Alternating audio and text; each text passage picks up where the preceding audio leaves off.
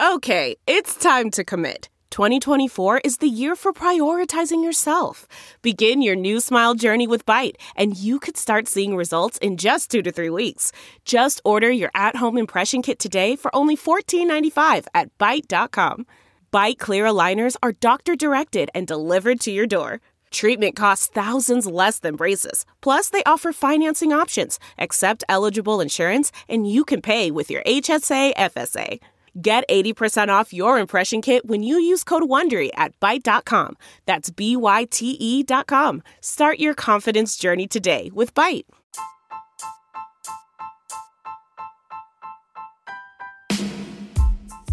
Hi, everybody. Sharyl Attkisson here. Welcome to another edition of Full Measure After Hours.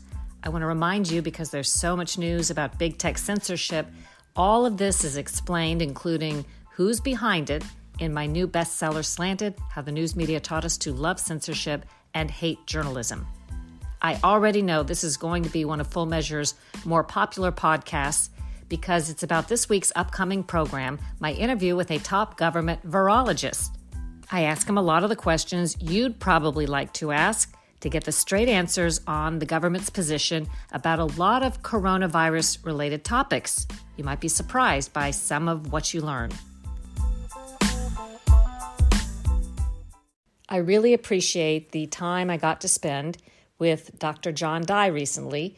He's Chief of Viral Immunology and the Deputy Director of Foundational Sciences at the U.S. Army Medical Research Institute of Infectious Diseases. That's at Fort Detrick, Maryland. This interview will be airing in 2 parts. The first part will be this coming Sunday on Full Measure. That's January 17th. And then the second part will be part of our broadcast a week later. But I'm going to talk in this podcast about the things that I asked Dr. Dye and the answers that he gave. He speaks for the government. He works at this military institute, although he's a civilian. But I think it's really important to get the government's official position and answers on a wide-ranging set of topics. We talked about the vaccines, how much immunity the vaccines provide, what's the difference between an RNA vaccine and one that's not, and so on. So let's start with the beginning. What does this research institute do where Dr. Dye works?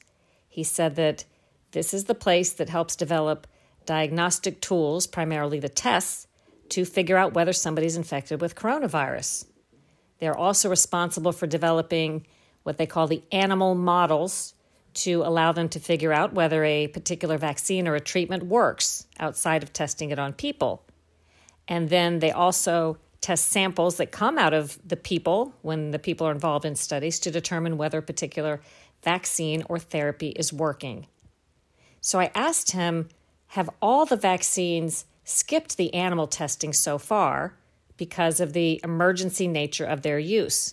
As you know, the research was truncated and accelerated, and these vaccines are being used under an emergency authorization because it was deemed to be so important. So they did not do the normal animal testing ahead of time, some of which happens at this research institute, the U.S. Army facility. Dr. Dye told me that they've actually not exactly skipped the animal studies. They've been doing them in parallel. And he talked about that when people ask about Operation Warp Speed, they compressed a 5 to 10 year mission of how long it normally takes to develop something into 10 to 12 months. And Dr. Dye insisted it's not because the vaccine that results lacks safety. He says the safety profile is there. It's that they're doing certain things at the same time, not in a sequential order. And by that, he says normally because of the way funding works, drug companies would develop the vaccine in a particular order and then kill it after a certain point if it doesn't look like it's worth developing further, and move forward with the next one, and it takes a long time.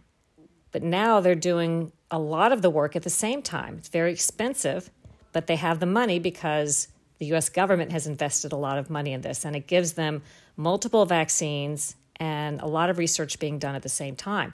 So then I asked, well, if the vaccine is already being used in the human population, normally animal studies are done first, what is the point of continuing to study it in animals? Is there something that we could learn that would change something? And Dr. Dye said, What we don't know about in the human population or the animal population, and they're working on this with both, is the longevity of the vaccine. What's the duration of the immunity? How long does it last?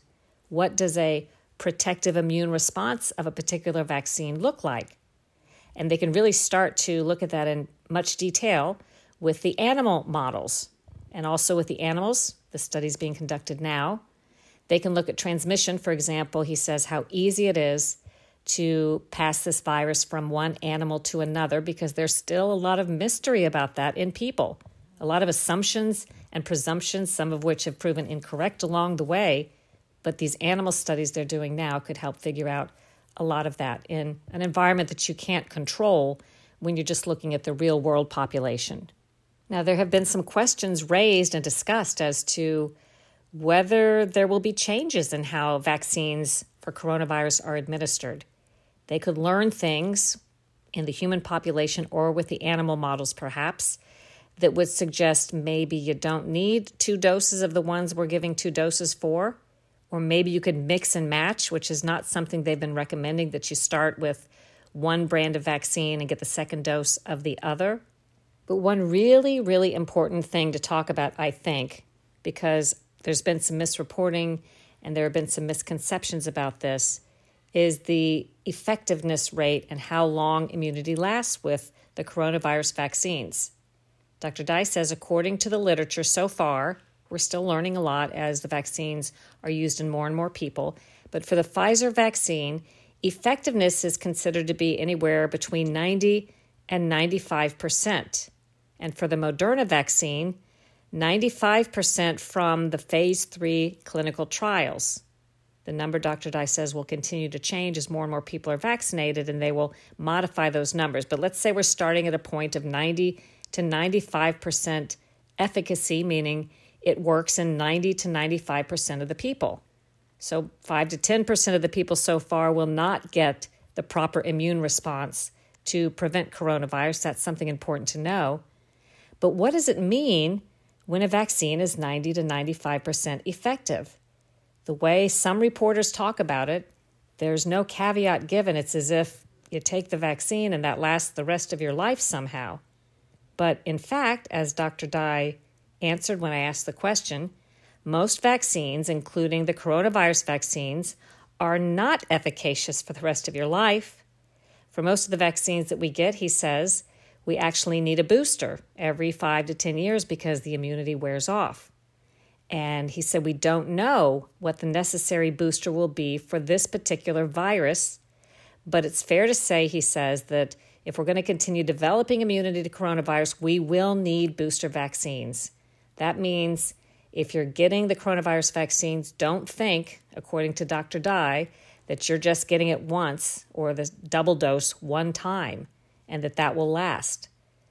And I pointed out that after reading the studies, I saw that these vaccines so far were only proven to last or be effective for a period of a couple of weeks or a couple of months.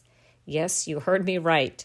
Now, hopefully they will last much longer, but at the time they were first being used, we only knew that these vaccines worked in the 90 to 95% of the healthy population they were tested in for a couple of weeks up to a couple of months. Dr. Dye says as we continue to have more time pass, as we go further and further out from the time when the first people were vaccinated, we'll start to get more information about how long the immunity lasts. And he points out that not everybody's the same, of course. Everybody has different reactions. Some people, he says, may need a booster shot after 6 months, where some people, depending on their particular immunity response, may not need it for a year or two. But I asked, is there any reason to think that at this point, that suddenly after 2 or 3 months, the immunity just falls off from the vaccine, kind of goes away? And Dr. Dye said at this point, it's very unlikely that that happens. We just don't know, but he thinks that's unlikely. But he explained to me that after you are vaccinated, when you come in contact with the virus, that the virus acts as a booster to the vaccine because you're building an immune response based on the vaccine to the virus. So every time you get infected again with the real virus, you're boosting your immune response, which seems to imply that once you have the proper vaccination, It's a benefit to come into contact if your immune response is right. It's a further benefit for you to come in contact with coronavirus to continue boosting your immune response. So I asked how that notion comes into play with the idea that after we get vaccinated, I think we're being told to avoid exposure and still wear masks and still isolate. Why is that if, in fact, the exposure of the coronavirus after vaccination boosts your immune response? And Dr. Dye said just until we get this under control, it's best to limit someone's ability to spread the virus. And even if you get the vaccine, you can still spread the virus, he says. It's possible for a very small window, he says, to spread the virus to other people once you're vaccinated. So that's why they're saying to go ahead and keep doing the normal protections even after you get vaccinated. So when he's saying that it's possible to spread the virus after you get the vaccine, he's not talking about because there's coronavirus in the vaccine. That's not what he means. He's saying that, let's say you get the vaccine and then you come in contact with coronavirus. The coronavirus enters your system and your immune response will clear it if the vaccine works, but it takes some time. It's not an immediate process that happens with the snap of a finger. So there is a short amount of time if that happens when you may be infectious to other people. So what's behind these recommendations to go ahead and stay isolated and masked as much as possible, even after vaccination, is to minimize that time when you could be spreading the coronavirus to other people, even though you've been vaccinated. So then I wanted to know what happens in the time period between the first dose of the vaccine and the second dose. And Dr. Dye said when you get the first dose, in people who have not been infected yet with coronavirus, you get a spike in a particular protein for the very first time, and you develop memory cells in your body. He describes it by saying you have cells in your system, immune cells called B and T cells that generate immunity. And you develop those memory cells so that they're floating around in your bloodstream.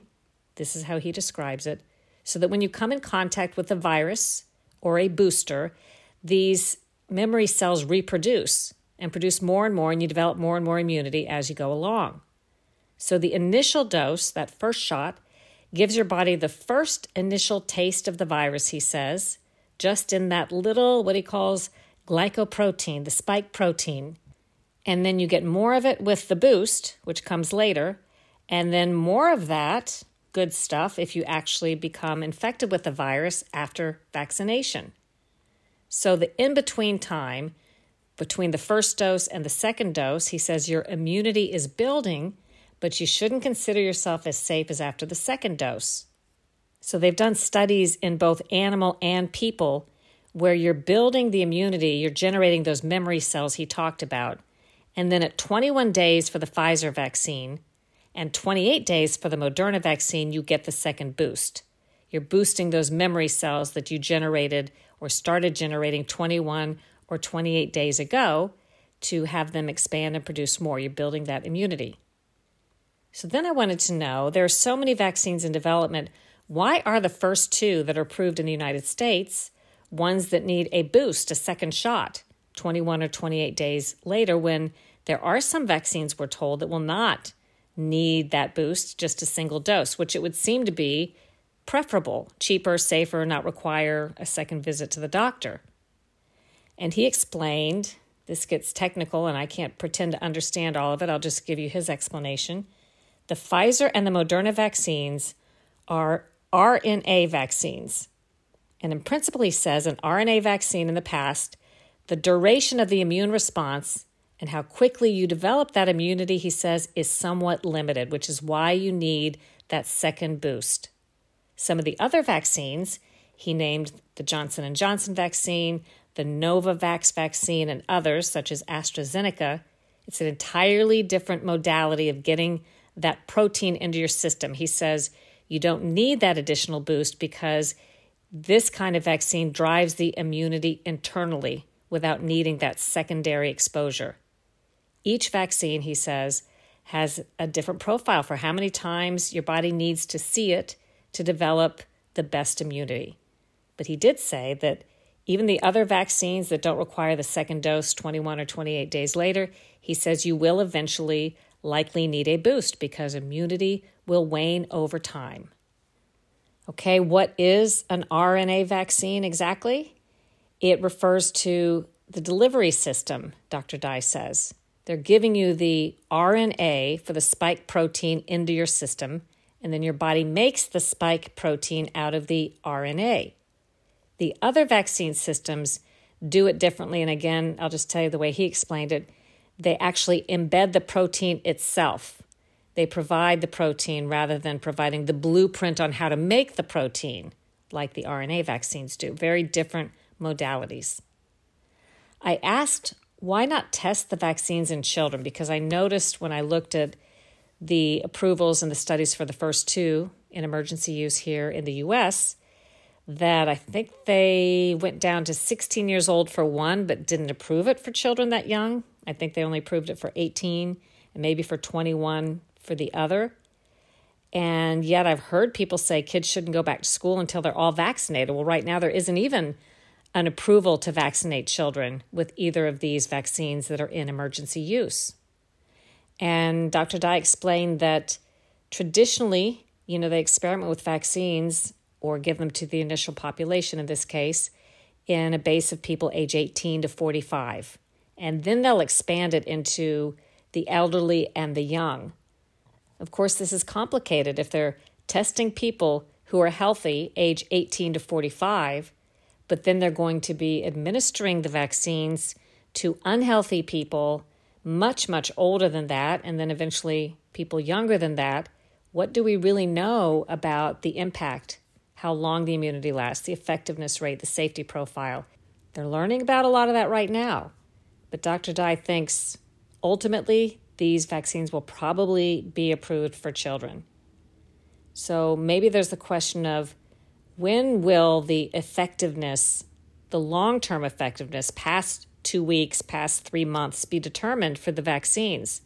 We're in an emergency use because we're in a crisis, so they can be used, we've decided, even if it turned out they don't last very long because we decided it was so important to have them. But as far as efficacy, that's when Dr. Dye says you have to have a certain number of people vaccinated, and then a certain number of people have to actually come into contact with coronavirus to understand whether it protected them or not.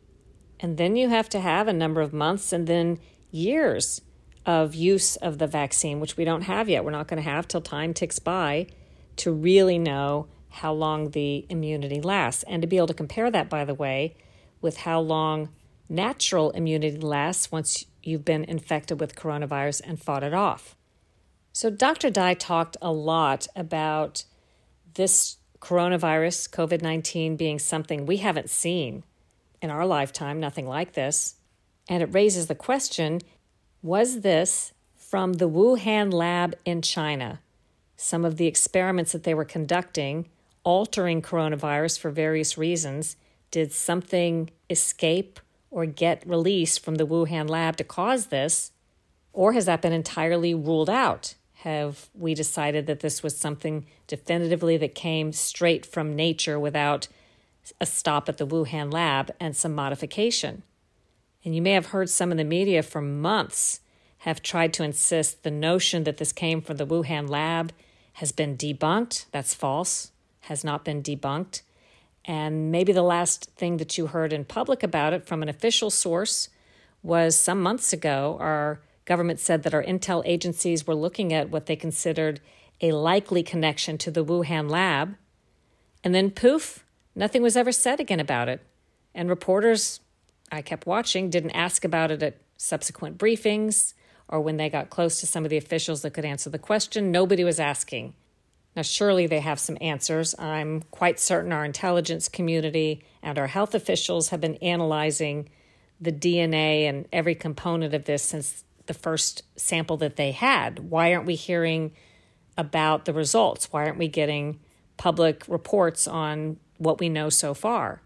So when I asked Dr. Dye, have we ruled out the Wuhan lab connection, he said no.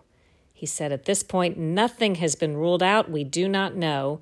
It is undetermined, this is his quote, It is undetermined whether it was from a laboratory or from an environmental exposure, and we probably never will know. Why is he saying that we probably will never know?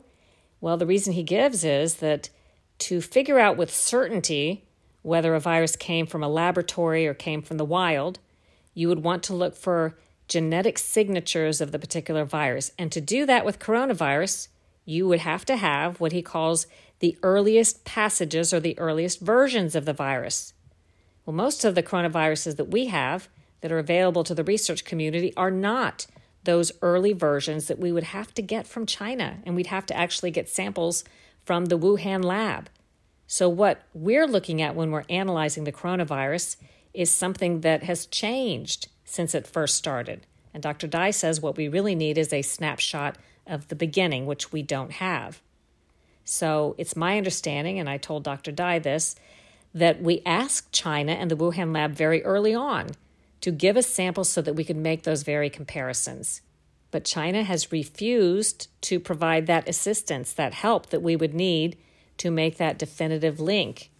And this is pretty audacious because we were funding the Wuhan lab, believe it or not. Our National Institutes of Health was funding research at this communist Chinese lab, and we had researchers partnering with researchers there. Our researchers from universities here working on bat coronavirus research at the Wuhan lab. So even though we were funding and partners with them, when the time came where we really needed to see this certain sample, China would not give it to us, and to this day, as far as I know, hasn't provided us with what we need. More with what I learned from Dr. John Dai after a short break. Do you have something to say and want to make your own podcast? Let me tell you how to do that for free with Anchor. Anchor has creation tools that let you record and edit your podcast right from your phone or your computer. You can even add any song from Spotify directly to your episodes. Anchor will distribute your podcast for you so it can be heard on Spotify, Apple Podcast, and many more places, and you can make money from your podcast with no minimum listenership. It's all you need to make a podcast in one place. Download the free Anchor app or go to anchor.fm to get started. The news as we once knew it no longer exists. It's become a product molded and shaped to suit the narrative. Facts that don't fit are omitted. Off-narrative people and views are controversialized or neatly deposited down the memory hole. Partisan pundits, analysts, and anonymous sources fill news space, leaving little room for facts. The line between opinion and fact has disappeared. In my new book, Slanted, How the News Media Taught Us to Love Censorship and Hate Journalism, I reveal the struggles inside newsrooms where journalism used to rule. For the first time, dozens of current and former top national news executives, producers, and reporters give insider accounts, speaking with shocking candor about our industry's devolution. Buy Slanted today for yourself or as a holiday gift for someone you care about, anywhere. We're back, and a reminder that this is some of the behind-the-scenes conversation I had with virologist Dr. John Dai. A portion of this interview that I conducted with him on these topics will be airing Sunday, January 17th on the episode of Full Measure, with another part of his interview talking about what treatments are working and therapies on January 24th, a week after. And one thing that occurred to me when we're talking about this warp speed vaccine development for coronavirus, they say vaccines are difficult for RNA viruses like coronavirus. Well, AIDS is an RNA virus, and after something like 40 years, we still don't have a vaccine for AIDS. I asked Dr. Dai that if we had some sort of emergency program for AIDS, would we be able to develop that vaccine too in a matter of 10 to 12 months if we just threw a lot of money at it, the way that we've been able to get the coronavirus vaccines? And Dr. Dai said it's completely different because, and this is interesting, the AIDS virus, just like the Ebola virus, he says, changes much faster than the coronavirus. And the virus outruns the vaccine or the treatments. That's how he put it. But that doesn't happen with coronavirus, at least with this particular coronavirus. it stays similar enough, long enough that we were able to develop a vaccine or multiple vaccines that are said to be effective against it, but not been able to do that with AIDS or Ebola. Next, I wanted to know the latest thinking about whether coronavirus can be passed along asymptomatically by someone who has no symptoms. This is super important because the whole reason we are supposed to wear masks and isolate even if we feel healthy, even if we don't feel sick, is because the majority of the people, scientists say, who get coronavirus won't have any symptoms. But the assumption is they could pass it and create a worse pandemic and expand the epidemic. So that's why we're all wearing masks and isolating and so on. But there are actually a couple of studies I saw that imply there is little to no transmission by people who are asymptomatic. In other words, there may not be anything to worry about for people who are otherwise healthy. And if that's the case, that kind of upends all the measures we're trying to take, including the lockdowns and the shutdowns. So I asked Dr. Dye about that, and he said, at this point, the literature indicates the chances of asymptomatic people passing along coronavirus to somebody else are minimal. We're talking, for example, all the children who get it but usually don't have any symptoms, and people are worried they could be carrying it to their parents and grandparents. Again, he says, at this point, the literature indicates the chances of that are minimal.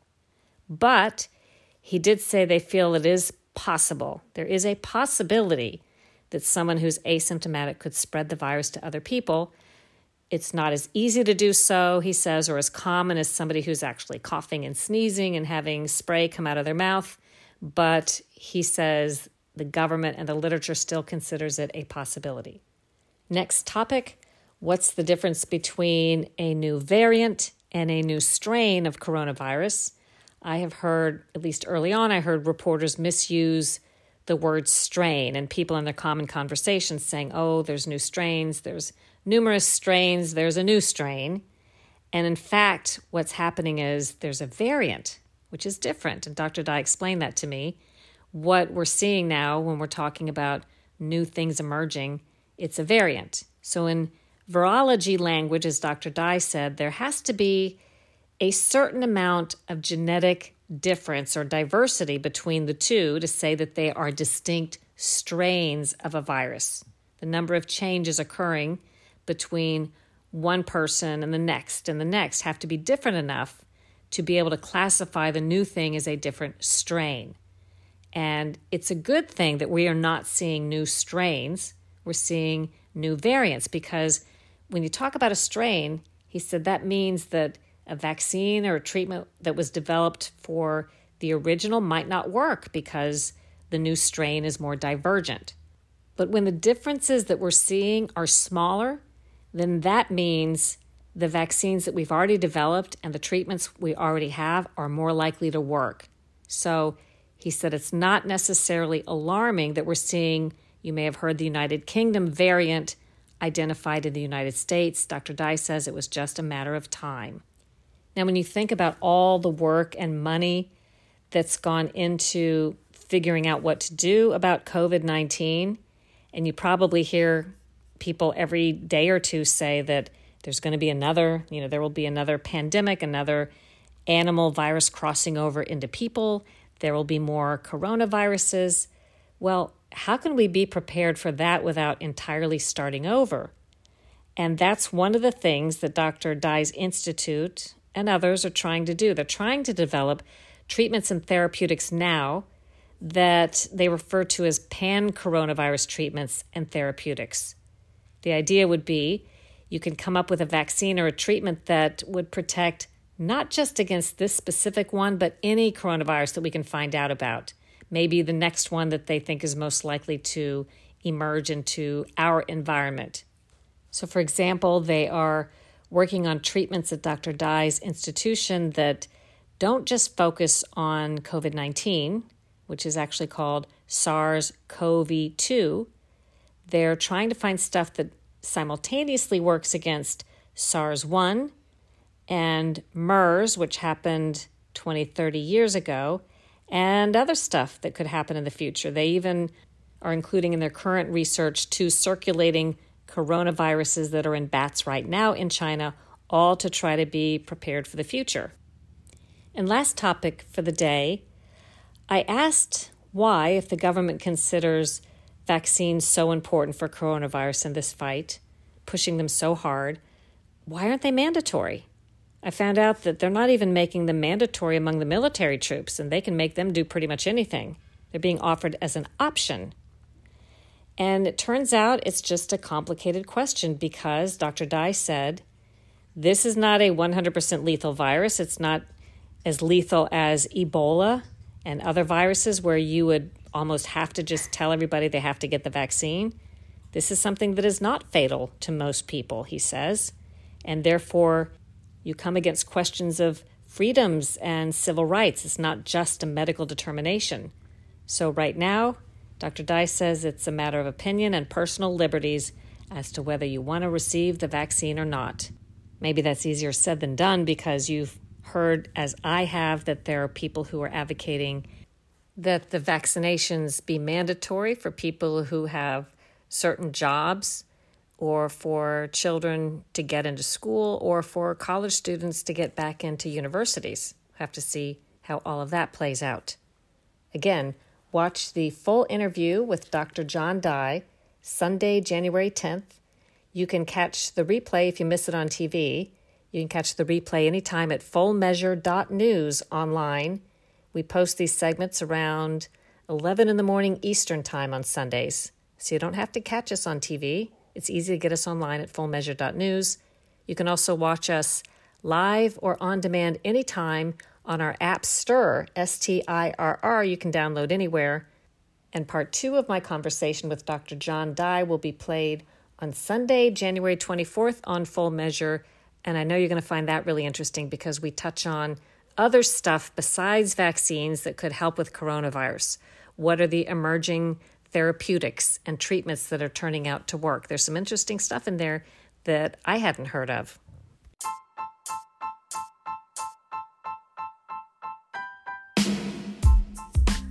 I hope you enjoyed today's podcast. Check out all the Full Measure After Hours podcasts, as well as my other podcast called the Sharyl Attkisson Podcast, wherever you like to listen.